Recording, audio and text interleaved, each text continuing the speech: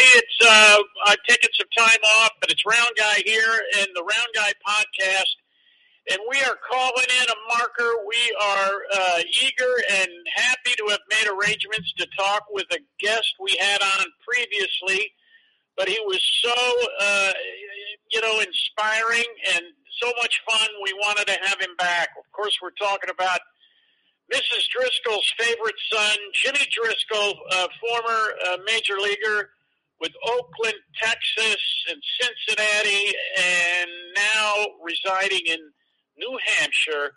But we're talking with Jimmy Driscoll. Jimmy, good afternoon. Good afternoon again, Steve. It's good to be back on the air with you and to be heard by a lot of people from Iowa. I have fond memories of Iowa when I played for Des Moines at AAA, and also when I played in the Midwest League with Burlington. So I've been all over the state, and some wonderful people there. So it's good to be back on the air over there. Well, we're tickled to have you, and just kind of in keeping with the theme, I'm watching the Cubs and the Padres with the sound off. As you might expect, the Cubs are down 4-2, but I'm enjoying watching them.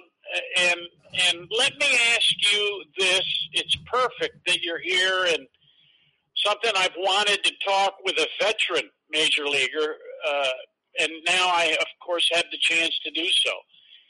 There are a lot of changes going on in the major leagues. Previously, they've made some changes. They're talking about some changes, for next season and down the road. Let me ask you to mention some of the things that you've seen in the way of changes in the game that you like and that you don't like. Okay, yeah, that's a question that's been brought up on I'm on a couple of Zoom calls a couple times a week or dealing with baseball, and that's a question that's been proposed to me before about the changes. Well, first of all, baseball, whether they're making changes or not, and I'll get to that in a second because I've got a few things to say about it, but baseball is still a great game. It's still a great game no matter who's playing at that level at the moment. It's still a great game because you have to be able to play at those levels. You have to be able to run quickly. You have to have a strong arm. You have to put the bat on the ball. You have to be able to catch it. You have to be able to throw it on a consistent major league basis. So it's still a great game for that fact. Now, the changes that are being made, personally, I don't like them. We're going to have to live with them because we're not in charge of making the rules, but we don't have to like them. First and foremost, putting a runner on second base in extra innings. Putting a runner on second base in extra innings to start the inning off. I've never seen, it's beyond me. When I played, if you were on second base, you deserved to be there by hitting a double or somebody danced you over. But anyway, that's number one. Number two, you can't break up a double play. You can't break up a double play and try to knock that shortstop in the center field. All right? Somebody might get hurt, they said, Meanwhile, listen to this scenario. Runners on first and third, 1 out, and the winning run's on third. Okay? Ground ball to the second baseman. He flips to the shortstop. In the old days, it would be my absolute job to break up the double play, and if I did, the guy from third scores and we win the ball game. Now, you almost have to get out of the way of the shortstop so he can make the throw to first because somebody might get hurt, they said, Anyway, that's another one. That's another one. Another one is you can't bowl over the catcher, rounding third. When I played, I was in a game one night. Ray Fosse, the great Ray Fosse, the catcher for Cleveland, went on to be a broadcaster with the A's. He was catching, and I was on second base. Base hit the left field, and the third base coach has me scoring. waving me on. And by the time I got about 3/4 of the way down the line, Ray Fosse already had the ball. I tried to bowl him over, knock the ball out of his hand. Well, that didn't work because he caught me in midair and threw me down to the ground like I was a rag doll. That's a true story. And another rule that's looming, they're testing it in the minors, is they're going to have a computer calling balls and strikes.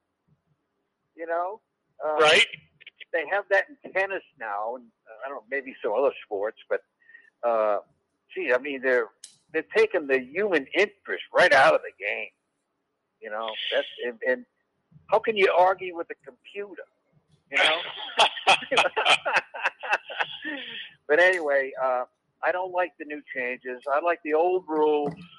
The umpire calls. Another rule, challenging the umpire where they have to go over, the umpires have to put the headphones on to talk to New York to see what they think, you know. When I play, if the umpire called you out, you're out. You know, you could argue with him, get up. You could argue with him, get up in his face, and like Earl Weaver used to spin his hat around so he want to get a little closer so the bill of his hat didn't hit the umpire. But they're taking the human interest out of the game. It's sad, really. It's sad, you know. And it makes sense to me, Jimmy, that as a veteran Major League Baseball player for so many years, that other retired Major League players probably agree with you. Don't you find that to be true? Oh, absolutely, absolutely. But let's face it, it's a big money business now. Come on. When I played, the top players back in the late '60s, early '70s, the top players were making $100,000, $125,000, pretty good money in those days, right?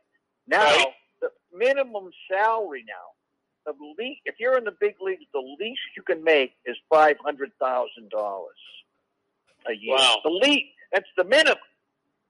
You put 2 or 3 years, you string two or three good years together.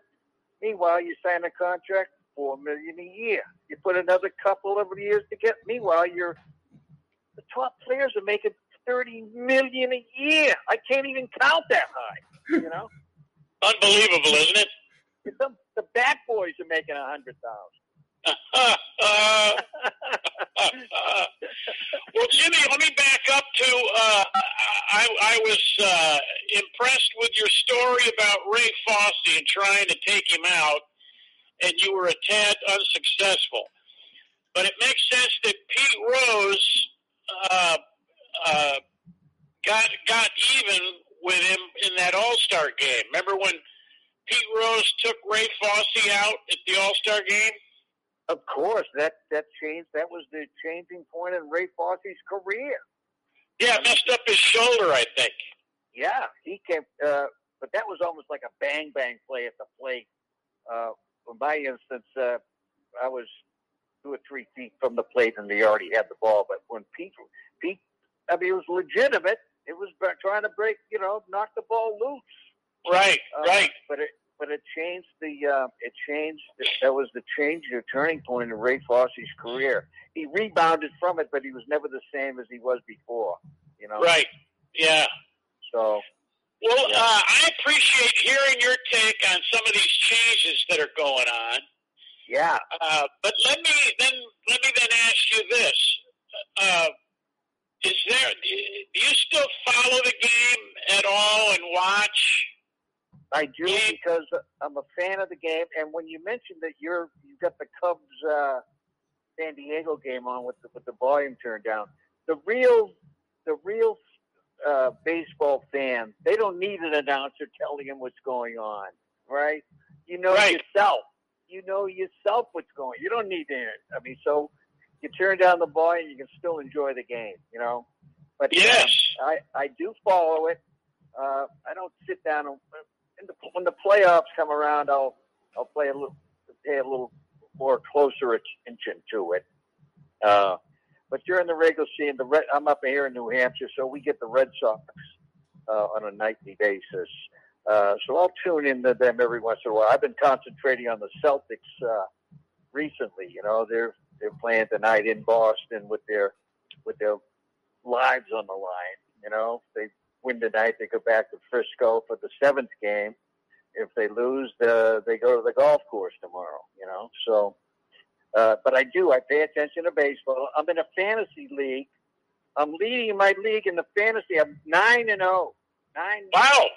I'm 9-0. Awesome. I'm like a general manager. You know, if a guy is, going into a slump or a pitcher's looking nuts, I dump him right away and get somebody else. All right. So currently in the game today, and it makes sense that you follow pretty closely what's going on.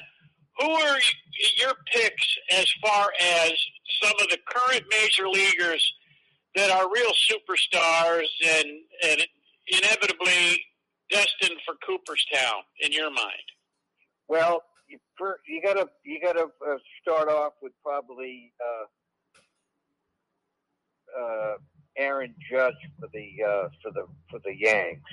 I mean, he's just getting started. I mean, somebody said, "What are they going to offer?" They've already offered him a ton of dough. He turned it down, but now he's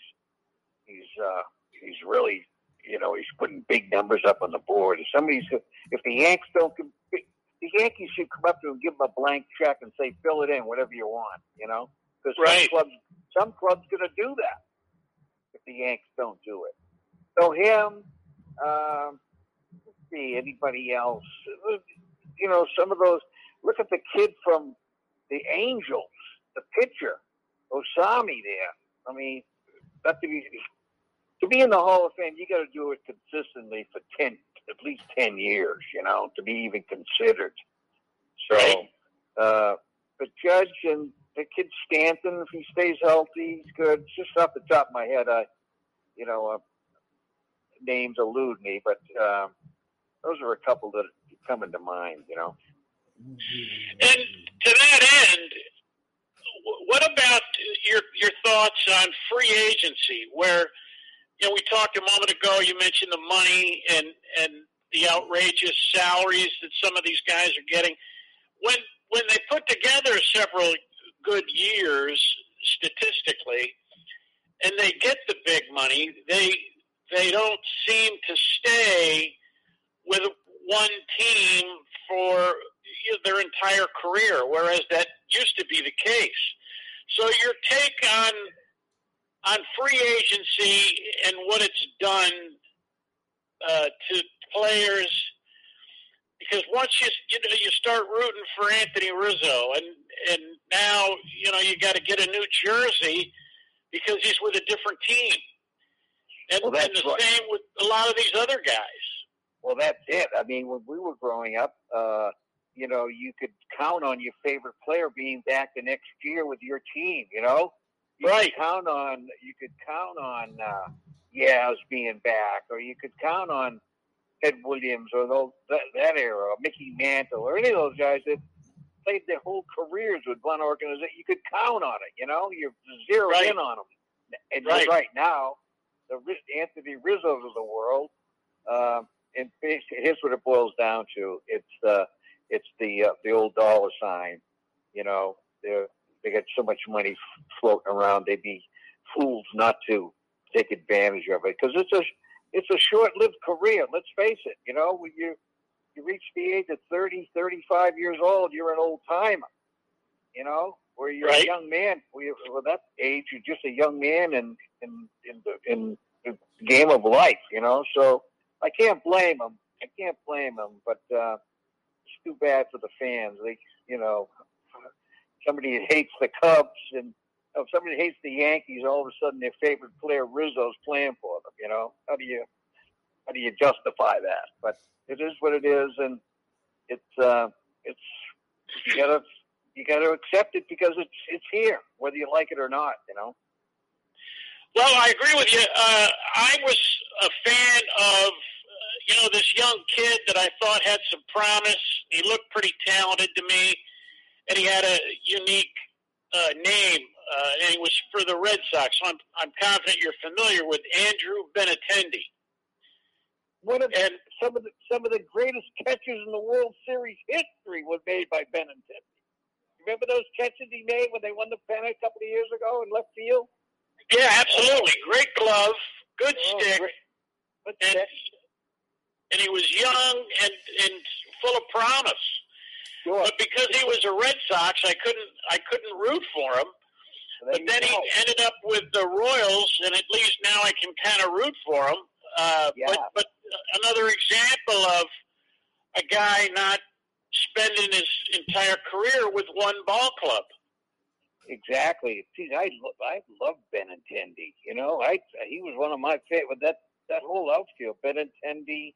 Then they had Jackie Bradley Jr. in left, and I forget who's in center now for that club off the top of my head. But anyway, just a wonderful player. And then when they traded him, he didn't play out his option. They traded him, the Sox, I think. He didn't all of a sudden become a free agent and go with Kansas City. They traded him to Kansas City.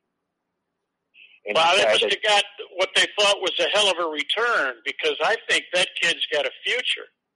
Yeah. He struggled somewhat in Kansas City, but, he's you've seen a lot of players that'll come in and they become one like a rock and roll band, a one-hit wonder, you know? When, Jimmy, when you were growing up, before you made it to the major leagues, and you spent a few years in the minors, but when you were a kid growing up, who was your idol? Who was your favorite player? Oh, absolutely. Number 7 in pinstripes.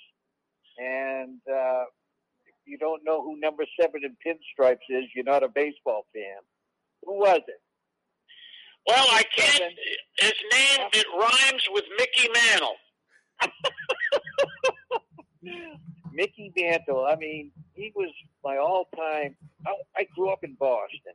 I'll give you a quick story. I grew up in Boston, and my father was an usher at Fenway Park when I was growing up.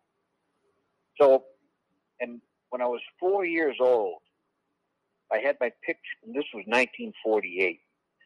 When I was 4 years old, I had my picture taken with Ted Williams at Fenway. I had a little Red Sox uniform on, and my brother Joe, he was 1 year older, he had a Sox uni on. This was before the fans got into the stadium, because the ushers and the ground crew were the first employees into the park.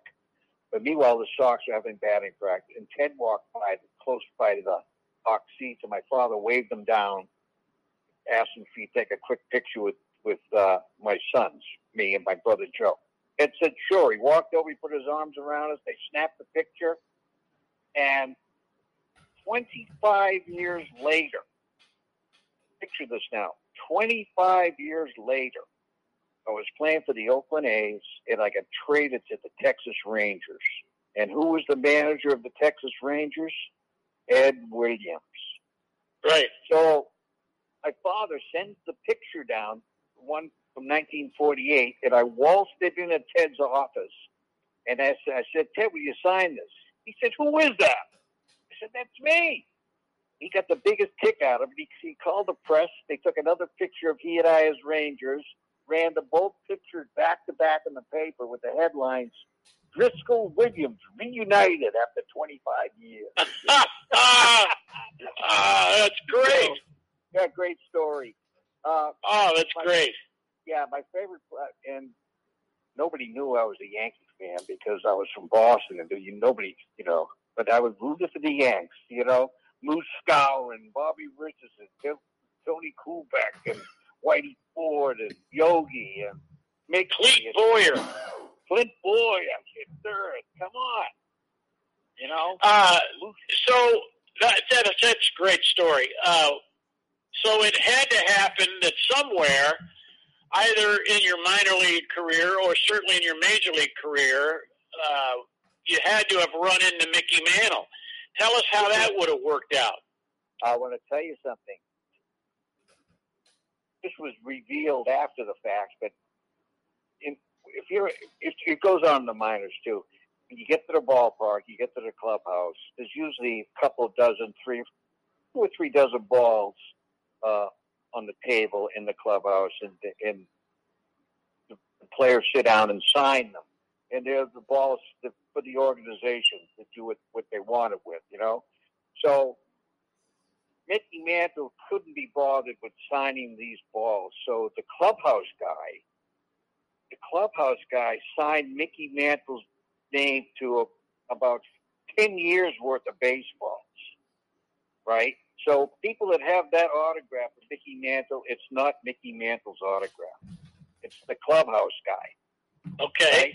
So now I'm out in Arizona. I got a job in scouting after my playing days were over, but I was scouting out in Arizona.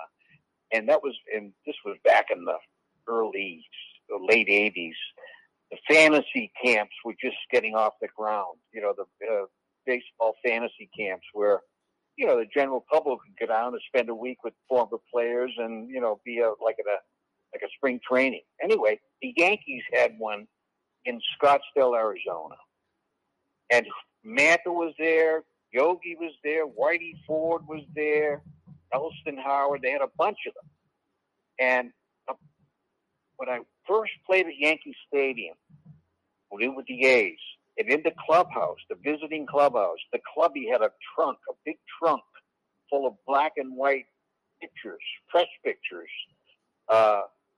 And he would let you go through and take a couple if you wanted. So I went through and I took them.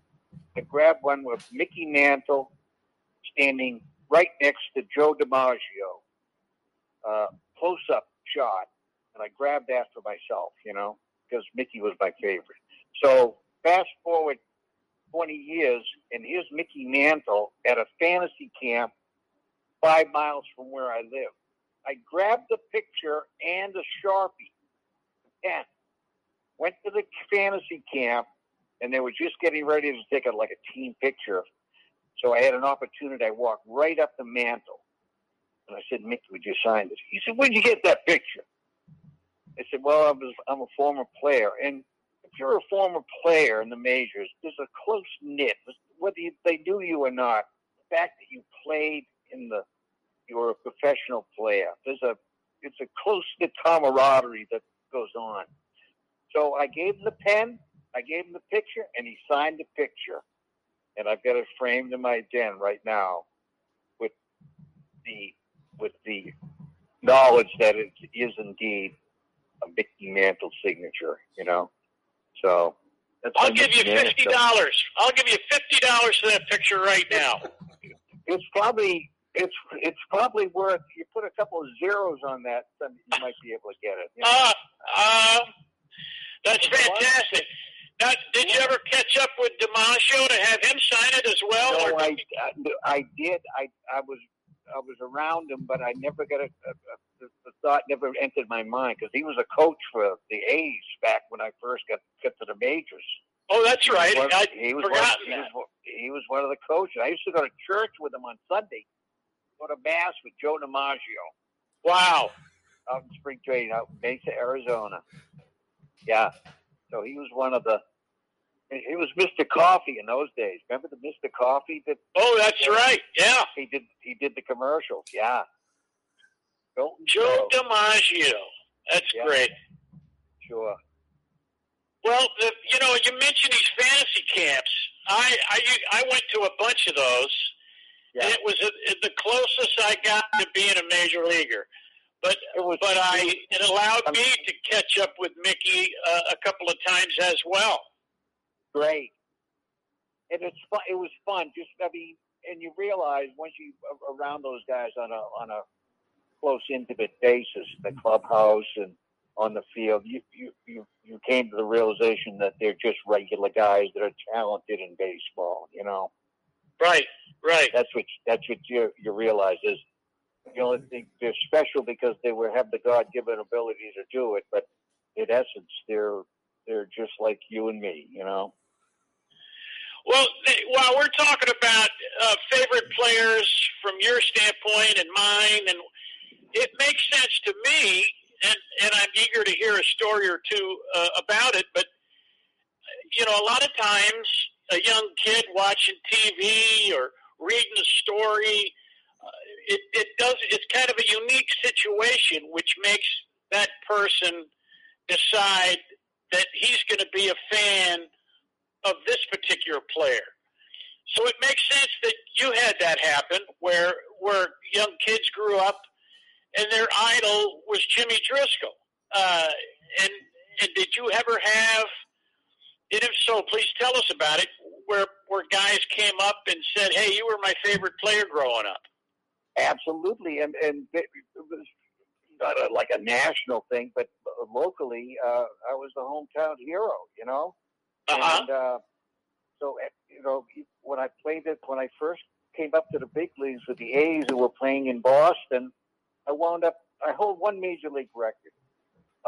I left the most tickets for anybody to get into a ball game. I left 112 tickets. I left 112 tickets for friends and family from the Boston area when I went in to play against. And I got I played second base, went 2 for 4 off of Ray Cohn. Had 7 chances in the field, turned a couple of double plays, and it was with all my friends and relatives in the stands. It was quite a moment, Oh, I bet. I still get maybe a couple of 2 or 3 a month of people sending me my baseball card and wanting for an autograph, Uh-huh. And I say, as long as they send me a self-addressed stamped envelope to return it, I'll sign it. I'm not paying my own. I'm not paying postage back.